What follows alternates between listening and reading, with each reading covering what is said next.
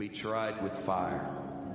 And only that which is founded upon something that is strong and able to withstand the fire is going to stand in this day. The Bible said everything that can be shaken will be shaken. The word of the Lord speaks of perilous times that are coming, brethren. We're not looking for those perilous times any longer. We're living in them. And if there was ever a day that the church needs to feel the urgency and the passion for the things of God, we're living in those days today.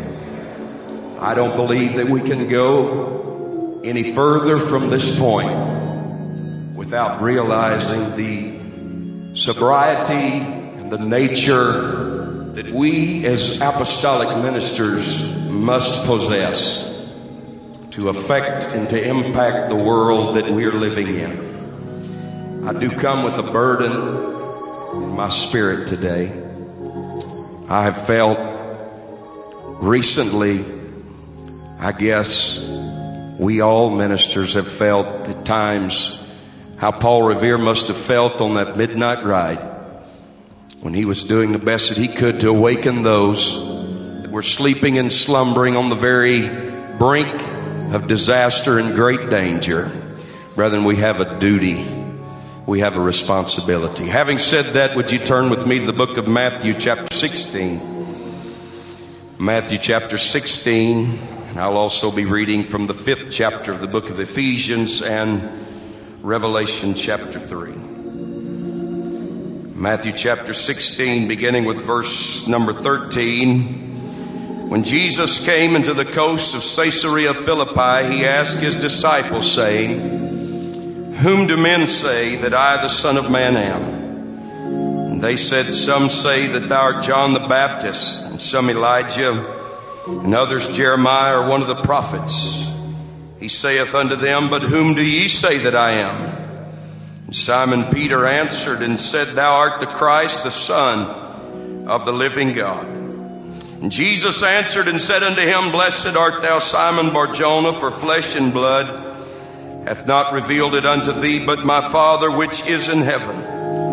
And I say also unto thee that thou art Peter, and upon this rock I will build my church, and the gates of hell shall not prevail against it." Ephesians chapter 5, verse number 27. That he might present it to himself a glorious church, not having spot or wrinkle or any such thing, but that it should be holy and without blemish. Revelation chapter 3, beginning with verse number 1. And unto the angel of the church in Sardis write, "These things saith he that hath the 7 spirits of God and the 7 stars. I know thy works, that thou hast a name, that thou livest and art dead. Be watchful and strengthen the things which remain that are ready to die. For I have not found thy works perfect before God." My subject today, and I've been instructed to not make any apologies for my youth, and so I don't. I come here believing, as each of these men have, that we have heard from the Lord, and with a burden to preach the Word of God today. Brother Enzi mentioned the book and the CDs and the singing, and my feeling is that all of that is secondary. First, we are the preachers of the gospel. And so I feel the hand of God in this place. Could we lift our hands? I want to preach this morning about strengthening the things that remain. Let's ask the Lord to help us today. Mighty God, I love you. I thank you for the touch of the Spirit. I thank you for the touch of the Holy Ghost. I thank you for the anointing of God. And I pray, Lord, that you would have your way in this house as you already have. Do it again this morning, Lord. God, we need you desperately. We need your touch. We need your hand. We need your spirit. We need your anointing. Let's clap our hands to the Lord and lift our voices unto God one more time. God.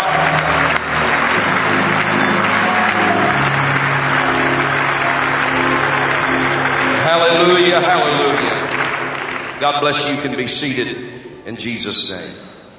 What a privilege to be part of the most powerful thing on the face of the earth, or in that matter, for that matter, that exists anywhere today.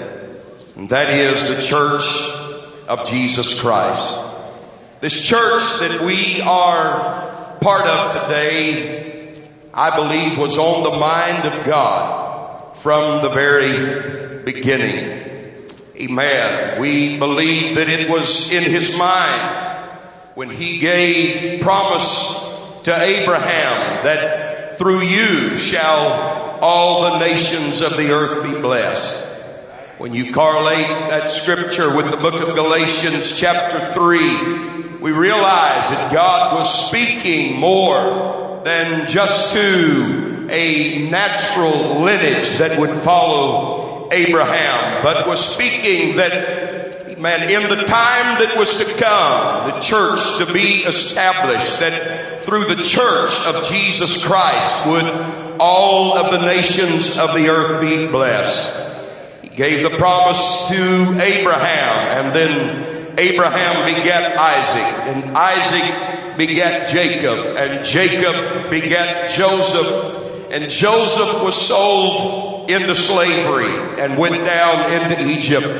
For 430 years they remained in Egypt until God sent to them a man by the name of Moses, who would bring them out, man, by the power of the Almighty God.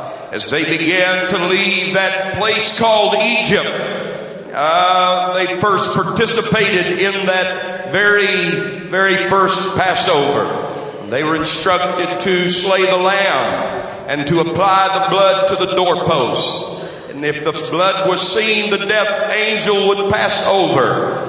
They were instructed to remain with their garments on, their shoes on their feet, and their staff in their hand, because it was time to depart. It was time to leave from this place of bondage.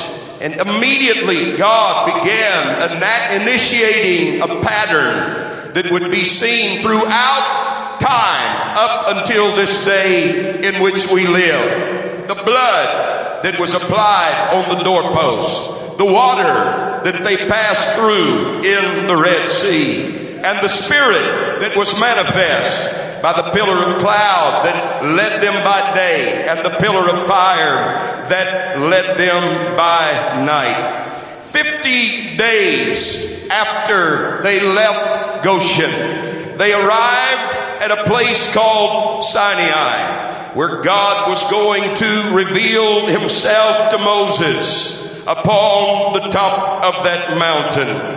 This being 50 days, according to research study that I have done, is unique in that 50, meaning Pentecost, being the first time that God is going to come down and make of His people a nation and give to them that covenant. In the Old Testament, this 50th day after the Passover was characterized as the Feast of Weeks, or as the Harvest Week.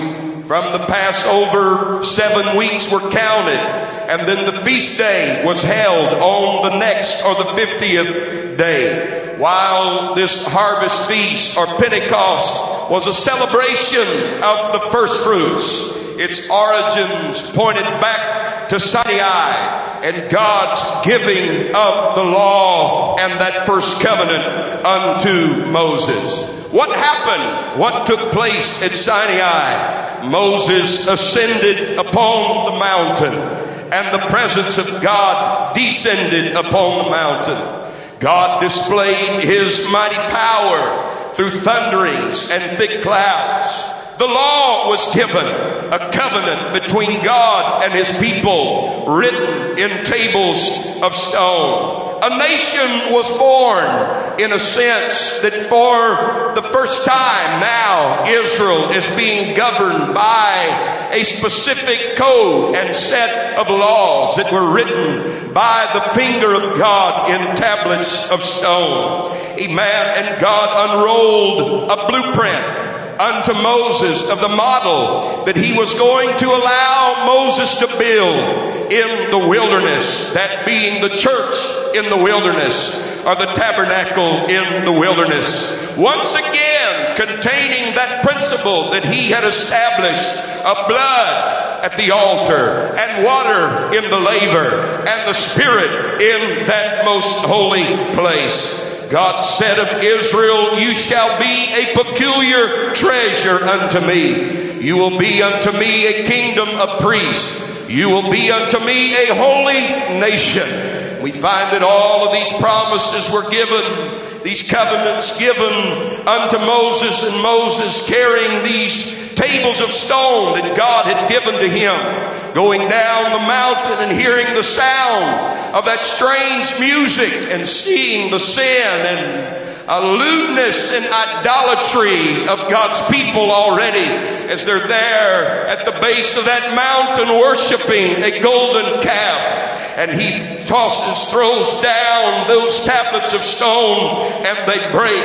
And 3,000 were slain that day because of their disobedience to God. We understand, of course, that Moses returns to the mountain and God gives to him again the commands and says, this time you will hew them out, you will inscribe them. But for all of those hundreds of years, as the Jews would celebrate the Passover, then there was that celebration 50 days later, the celebration of the first fruits, the celebration of the receiving of that covenant from God. Amen. Upon Sinai, upon the mount, as God talked to them and made covenant with them.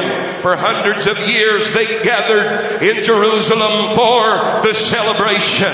And here we have come, amen, one more time back to Jerusalem. And the Bible tells us, and when the day of Pentecost was fully come, they were all with one accord in one place. And suddenly there came a sound from heaven as of a rushing mighty wind, and it filled all of the house where they were sitting, and there appeared unto them cloven tongues like as of fire, and it set upon each of them, and they were all filled with the Holy Ghost. There's something different that's taking place at this Pentecost. All of these years they've been celebrating, amen, the receiving of that old covenant. But now Jesus has told them, I've got something new that I'm going to give to you. I've got a new covenant that I'm going to give.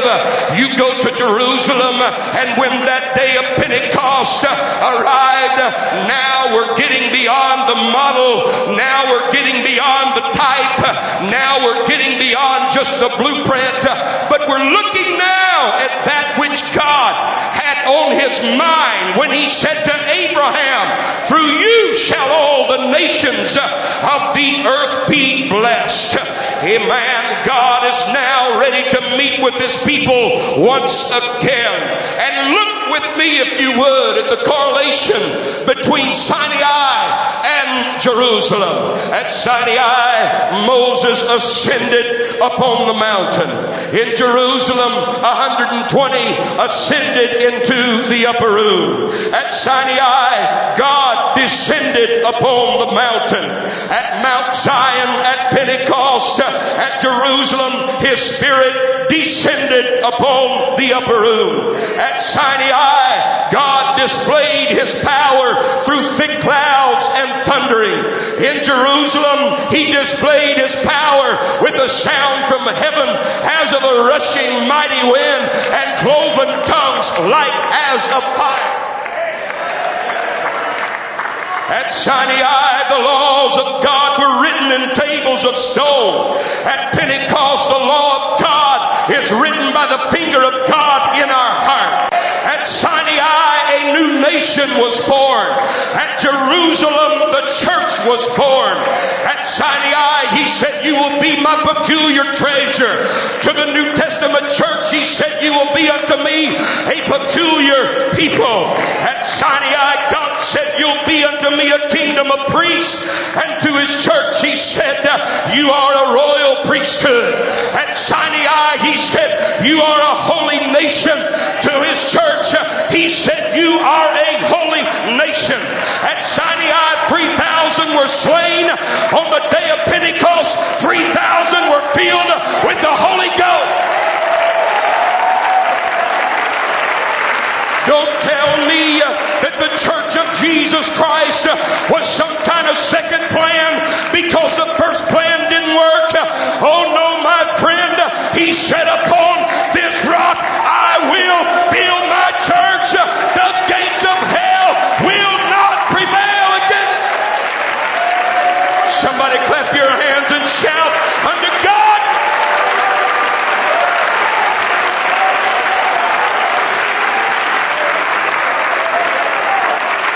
I believe that the church of Jesus Christ was on his mind from the foundation of the world. And before it was born, he said to Peter, the gates of hell would not prevail against it. Concerning that last day, he said he would present unto himself a glorious church, not having spot or wrinkle or any such thing, but that it would be holy and it would be without blemish. I believe when that church was born on the day of Pentecost, the fulfillment of the plan of God from the foundation of the world, from that time until now, there has been a thriving apostolic, one God tongue-talking, holiness believing, Bible preaching apostolic church. And on that day when he returns unto his people, he's not coming back for a church that's weak. He's not coming back for a church that's lost its power. He's not coming back for a people, amen, that have lost their fervor and their vibrancy and their fervency concerning the things of God. He's calling somebody today to lift up your head and strengthen the things that remain within you.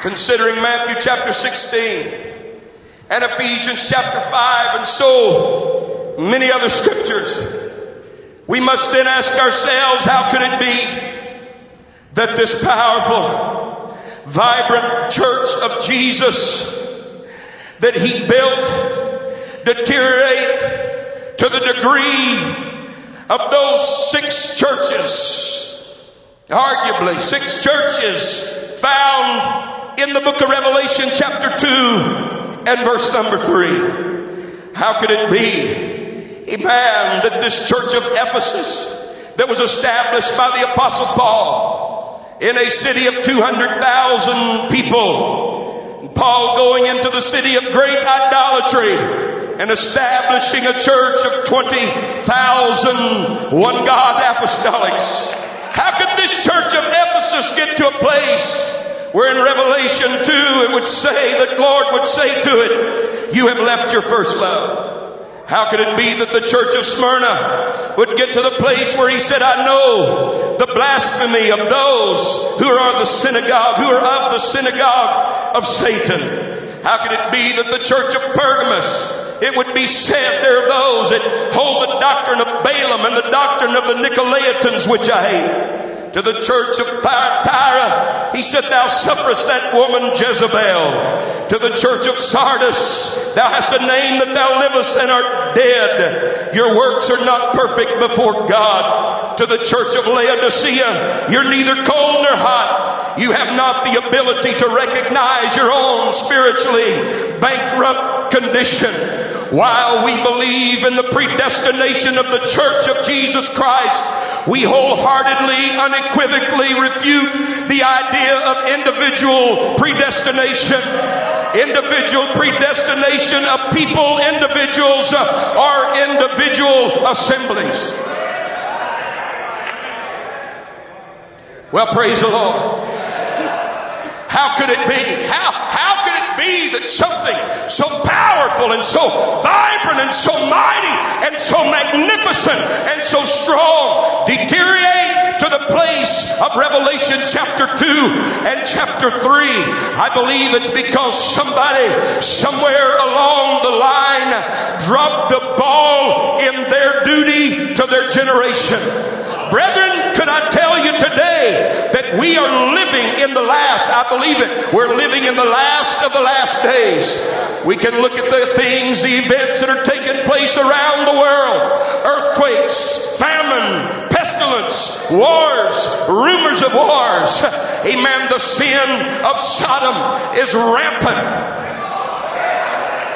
And it's been a long time since I heard anybody preach that effeminacy is still something that will keep you out of heaven.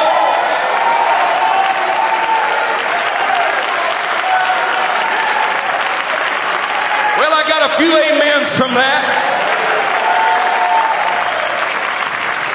Hallelujah. We are living in the last of the last days. I believe that the church of Jesus Christ will be powerful when he returns. But there is no guarantee that I will be in it. There is no guarantee that you will be in it. In fact, the affluence, can I preach to you today? The affluence of the North American church, the affluence of the North American church has brought us to a place sometimes where I'm afraid that we deceive ourselves into thinking that everything is just all right and everything is okay, when there are vital things that you read about in the book of Acts that were existent in the church, in the book of Acts, that are not seen among us today. I don't know you, I don't know about you, but I'm coming to you as a 38-year young preacher today that's got a burden in my soul and a burden in my spirit and a hunger in my heart. I don't want, amen, to be like the church of Laodicea or the church of Sardis or Thyatira, but in the midst of all of that, thank God for the church of Philadelphia. Thank God there was a remnant. Thank God there was a people that remained.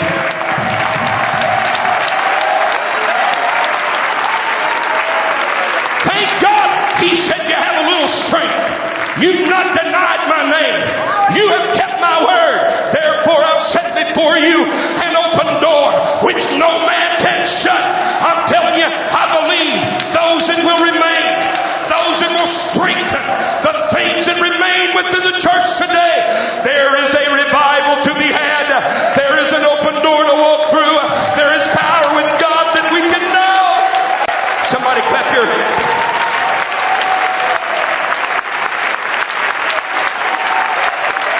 Somebody magnify the Lord with me.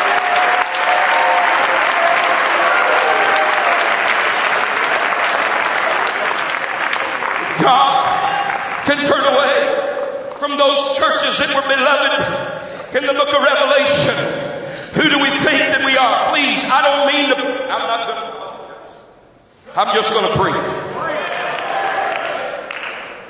There are some essential things that must happen in every generation if we expect to remain part of the church that God thought about when he said to Abraham, I'm going to bless all the world through you.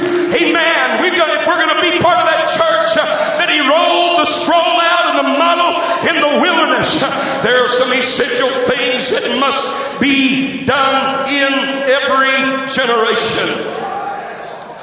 Brother Townley preached about it so well last night. First of all, there must be the preservation of the truth.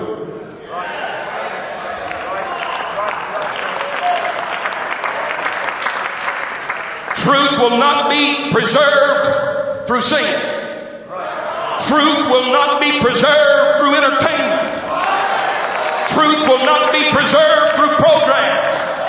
And I'm not against singing or some entertainment or some of our programs, but I'm going to tell you, the way that truth is going to be preserved to the next generation is the same way that it's been preserved up to here. Preach the word, be instant in season and out of season, reprove, rebuke, exhort with all long suffering and doctrine. Truth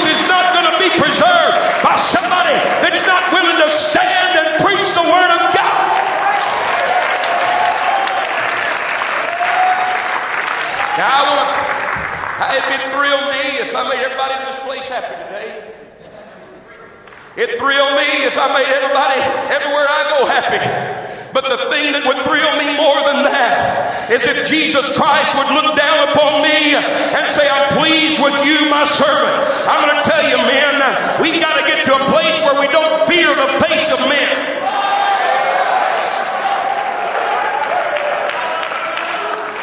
I remember as a 20-something-year-old, I had preached in DeRidder, Louisiana. Brother Wayne Pounders and Elder L.E. Westberg was preaching the next night.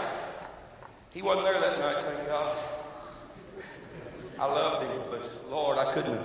I just knowing he was coming, I nearly fell off the platform. He was in my dad's living room. He'd come down actually to preach anniversary service for my dad. Was there a few days later to the church in DeRidder. I had said that night when I preached, there's one coming after me who's mightier than I. And I told that to Brother Westberg, and he laughed just like you laughed. And then he got a real serious look on his face. And he looked at me, and he pointed his finger in my face. He said, let me tell you something, boy. Yes, sir. He said, don't you ever let anybody intimidate you. So I say that Brother Westberg intimidated me into not being intimidated.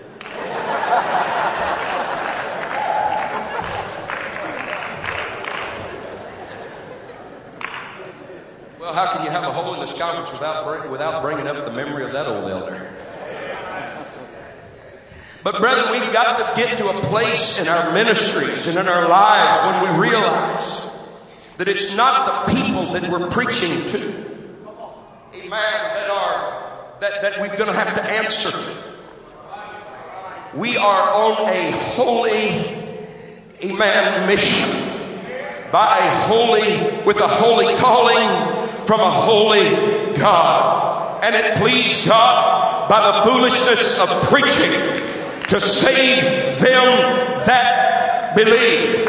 And if we don't preach and preserve the truth, they cannot be saved.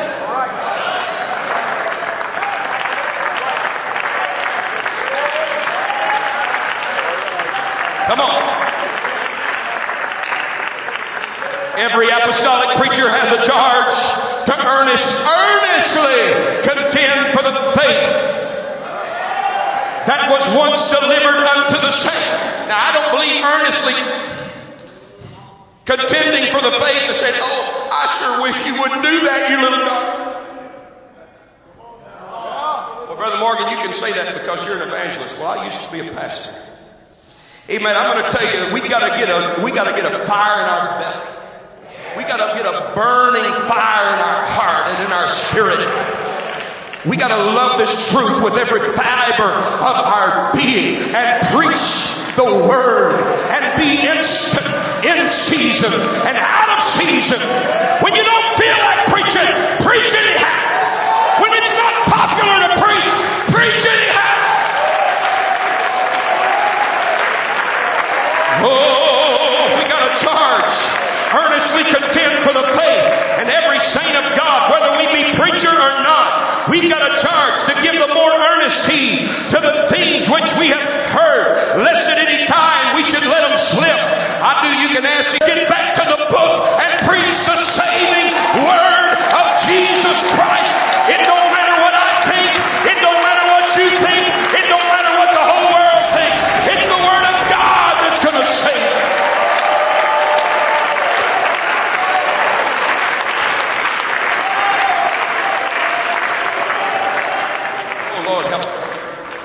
We got to preach the absolute essentiality of believing in the oneness of God.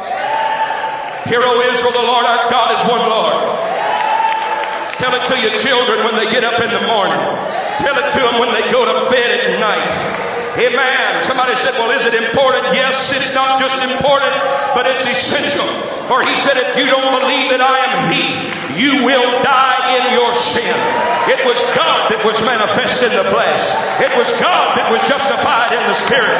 It was God that was seen of angels. It was God that was preached unto the Gentiles. It was God that was believed on in the world. It was God that was received up into glory. And in Jesus Christ dwelleth all the fullness of the Godhead bodily. We got to preach. I got to hurry. I'm already out of time. Amen. We got to preach the absolute essentiality of being born, the absolute essentiality of being born again of water and of the Spirit. Jesus said, if you're not born again of water and of the Spirit, you will neither see nor will you enter the kingdom of heaven. I was pastoring in Atmore, Alabama. Amen. A dear elder, Coleman Pilot, the founding pastor there, good man of God. Amen. I was pastoring there for about 5 years, and shortly after we got into town, I heard a commercial on the gospel radio, and a man come on and said, if you have a ministry and would like to advertise or have a program on our radio, call this number. And so I called the number, and I said, I'm Harlan Morgan from Atmore Apostolic Church, and I heard your advertisement on the radio, and I would like to talk to you about maybe preaching on the radio or advertising or doing something. And he said, what do you mean by apostolic? He said, if you're one of those that says that everybody else is going to hell unless they've been baptized in Jesus' name, then I'm not interested in talking to you. I said, well, you know, I might not say it exactly on those terms on the radio, but I do believe it's so important and essential that when Paul met some folks that had already been baptized,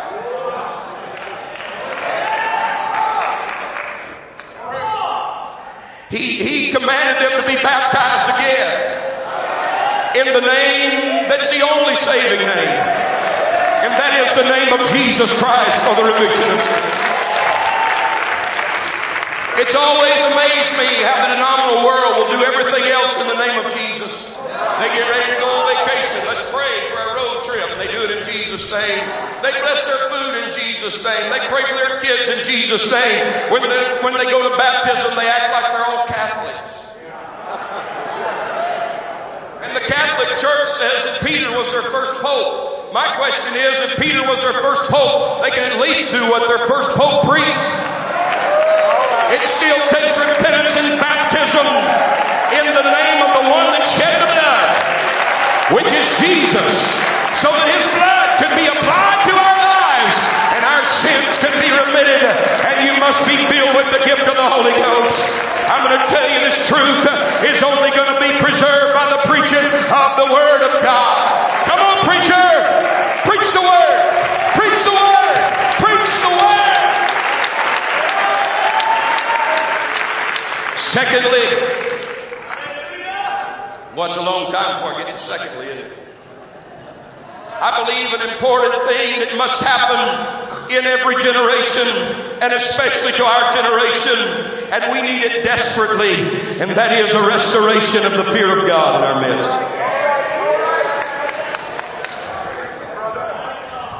Now, these brethren that I preach for, I do a lot of doctrinal preaching. Why? Because I believe our people need to hear the Word, the doctrine, not the latest philosophy that's come out of headquarters somewhere. Well, come on now. Not the latest idea that somebody's gotten.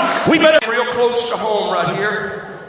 But I've been in this conference in years past, and somebody get up and preach a strong message of doctrine, or preach something that we may not necessarily agree with in our own personal to-do list or to-do not list.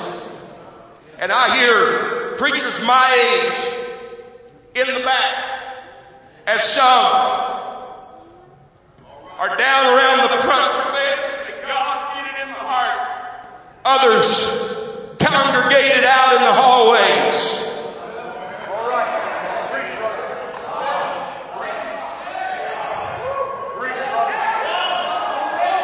Mocking and laughing and ridiculing what our precious elders are preaching to us. I don't have time for fellowship in that group.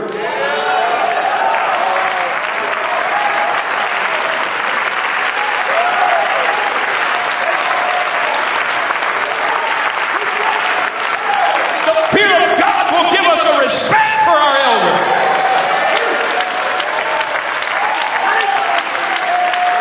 I've been down some rocky roads with some elders, and God be my witness. He helped me never to be disrespectful to my elders. I'm going to tell you, my dad had come up here and whooped my hide today if he thought I was going to be disrespectful to you good godly men.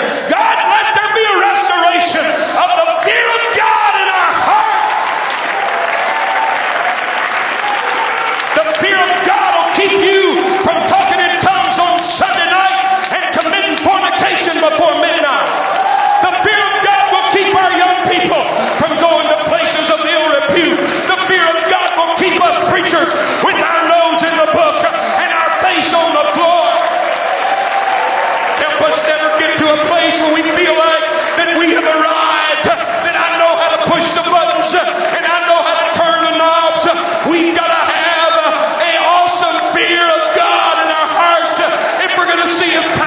manifested. Somebody clap your hands and give the Lord praise.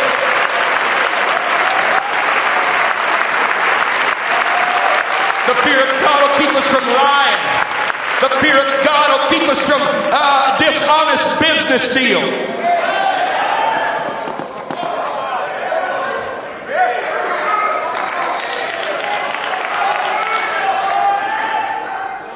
Hallelujah. Fear of God brings results.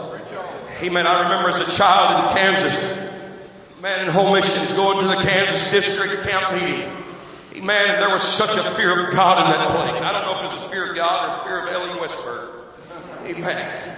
But there was a glory. There was a fear of God in that place. And there were miracles and there were deliverances and there were power from on high. God, this gum chewing, smart aleck, scoffing, laughing generation needs a restoration of the fear of God in our heart if we're going to remain part of the church that Jesus said He was building. Come on, clap your hands, give the Lord praise.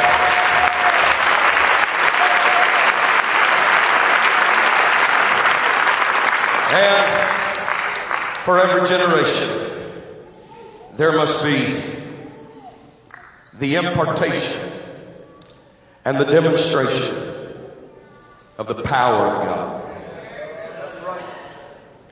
The preservation of truth within itself determines a certain amount of the power of God. Because the Bible said, "You shall know the truth. The truth shall make you free." And the gospel is the power of God unto salvation. But in our preservation of truth, my question is for all of us, brethren, today, what is our purpose in our preservation of truth? The church of Ephesus obviously preserved truth. Because the Lord said to them, you have the ability to look at those that say they're apostles and prove them to be liars. But He said, I have someone against you. You have left your first love. Are we preserving truth simply so we can build museums with relics of the past?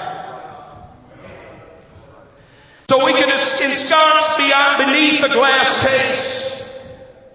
And our children and grandchildren, should the Lord tarry, would come by and we would say, see what we have preserved? Or are we building training centers to impart the power of this truth to the generations that followed. Paul warned Timothy of those that have a form of godliness, but they deny the power thereof. There's been something in my heart from a young man that I asked the question, and I ask it today. Why is it that we must go back to the 1960s and the 1970s, to the days of Verbal Bean and the likes of men of his day, to find that miraculous power of God really affect in a great, great, glorious way? I don't know about you, brethren, but there is a hunger in my spirit, and there is a desire in my soul that says, oh God, let me do more than just preach Acts 2:38. Let me do more than just preach, Hear, O Israel, the Lord our God is one Lord. But let us see and experience the impartation of the power of the living God, the demonstration where there are healings, where there are deliverances, where there are miracles, where the dead is raised. Well, are we the book of Acts church, or are we not? Where blinded eyes are open. I'm going to tell you, I don't believe that God has lost a bit of his power in 2011. And what we need is his power to be manifest among us again and again and again. I want my children to see miracles. I want my grandchildren, should the Lord care, to see miracles. I want churches where we go and evangelize, see miracles. Should I pastor again? I want there to be miracles. God, I'm not just seeking after a sign, brethren, but the Bible said these signs shall follow them that believe in my name. Shall you? We don't just baptize in his name, but he said, in my name shall you cast out devils. In my name shall you speak with new tongues, and so on and so forth. God, we need the power among us. I'm not talking about fluff, and I'm not talking about hype. And I'm going to apologize here because I'm preaching too long, but let me finish, please. I feel the Holy Ghost. We got enough fluff and enough hype.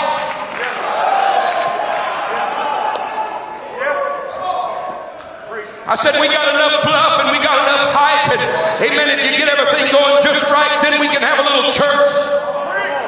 What happened to falling on our face before God in prayer until we pray the power of God down?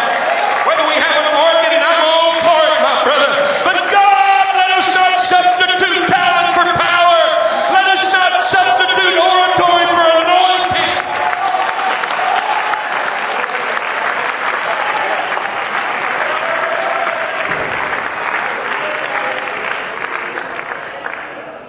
To Timothy, Paul said, neglect not the gift that is in thee, which was given thee by prophecy, by the laying on of the hands of the presbytery. To Timothy, Paul said, stir up the gift that is within you by the putting on of my hands. The power of God must be imparted from one generation to the other. When Moses brought the children, when God brought the children of Israel out of the land, out of Egypt bondage toward that land of promise, God used Moses, and they came to the waters of the Red Sea, and God said, lift up that rod. And what happened? The miracle happened, and the Red Sea parted, and they crossed on dry land. And now the next generation has arisen. Brother Tyler, the next generation has arisen. And now it's time not just to come out of Egypt into the wilderness, but now it's time to go from the wilderness into the land of promise. And God said, you tell the priests to put their feet in the water. And the same power that was manifest in the previous generation was manifest in the next generation. And the waters parted, and they crossed again on dry land. Elijah told Elisha, if you see me when I go up, and when I'm taken away, I'm going to give you that which you request, which is a double portion of my presence, of my spirit. They came to the Jordan River. Elijah took the mantle and he smote the water, and the water parted hither and thither, and they crossed together on dry land. Elisha watches as Elijah's taken up. The mantle falls down. He goes back to the river, the next generation, and takes the mantle and smites the water and said, "Where is the God of Elijah?" And the water parted and they crossed on dry land. Jesus imparted his power to the 12. He told them to go and preach. He told them, amen, to distribute the loaves and the fishes. Amen. He imparted his power to the 70 and said, "In my name are you going to do these things?" Paul imparted that power to Timothy. Amen. And the power was passed on from one generation to another. I pray, and my desire, my hunger would be, and I mean no disrespect here, but God give us elders who are less interested in the acquisition of wealth and more interested in the impartation of the power of God to another generation.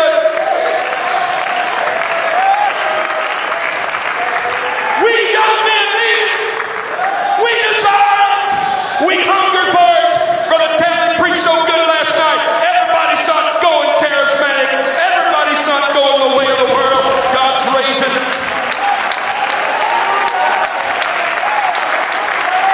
But God not only give us those kind of elders, but God give us young men who are less interested in receiving the inheritance of a dynasty and more interested in receiving the power of God into our spirits and our lives. Somebody clap your hands. Somebody praise God.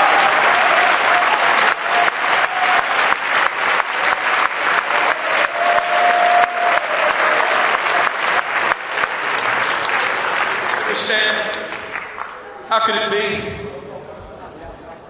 that great church of Matthew chapter 16 could come to the place of the scathing rebukes that they received in Revelation 2 and 3? These things and more that I preach to you today, I believe are essential for every generation to remain part of that predestined church of Jesus Christ.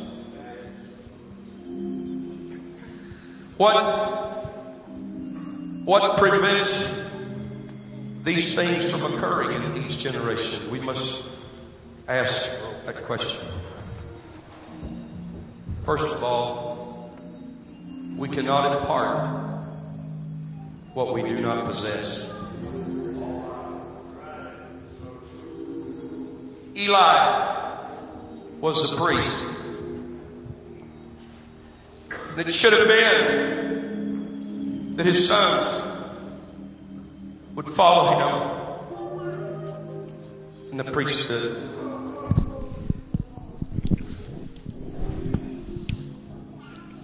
But Eli was so sidetracked and backslidden in his heart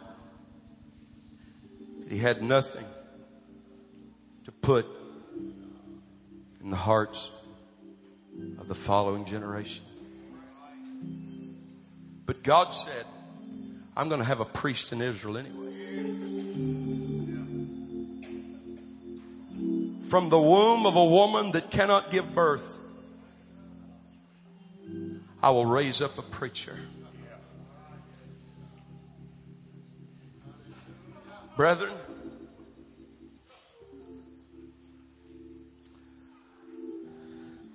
let us not allow our affluence to blind us to our weakness.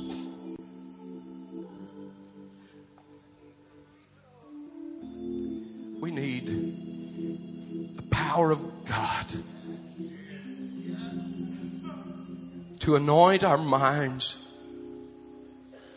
to anoint our spirits, to anoint our ministries, We don't just need ability. We got to have the anointing. Because it's the anointing that destroys the yoke.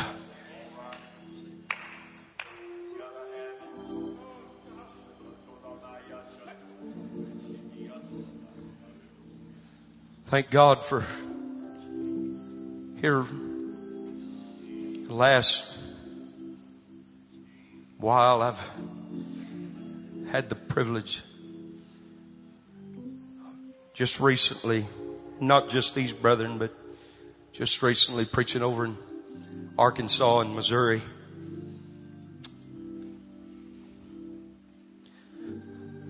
Meeting some men of God about my age.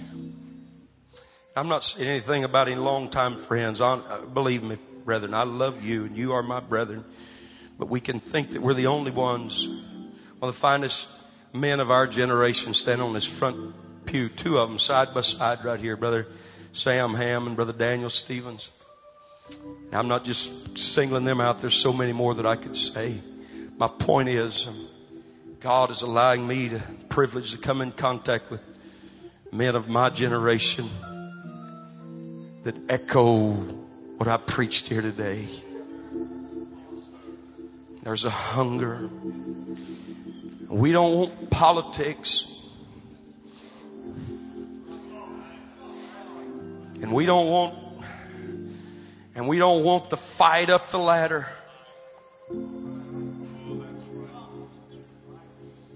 We want the hand of God.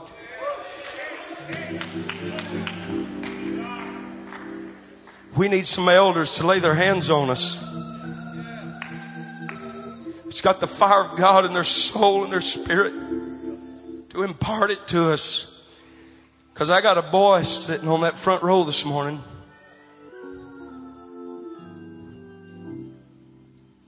He's watching his daddy. And he's wanting to see some things that's found in that book. Not only do our elders have a responsibility to us, but we got a responsibility to those that's following us. And if we don't have anything to impart, we can't impart it. But I don't believe that's the only reason, because I believe I'm walking among giants and the cream of the crop, and the powerful preachers of the gospel of our generation are here today. But sometimes I believe another reason that we see these things lacking is because when we look around at the age in which we live, we see all of the sin and all of the things that are abounding. We know we got the work of God. We find a wine press to hide behind. And our spirits sometimes get intimidated and filled with the fear because of the things of this day. And we're trying to do the work of God, but we're hiding and we're just trying to thresh out a little wheat just for Wednesday night service. Just let me get enough wheat before the enemy of my soul sees what's going on.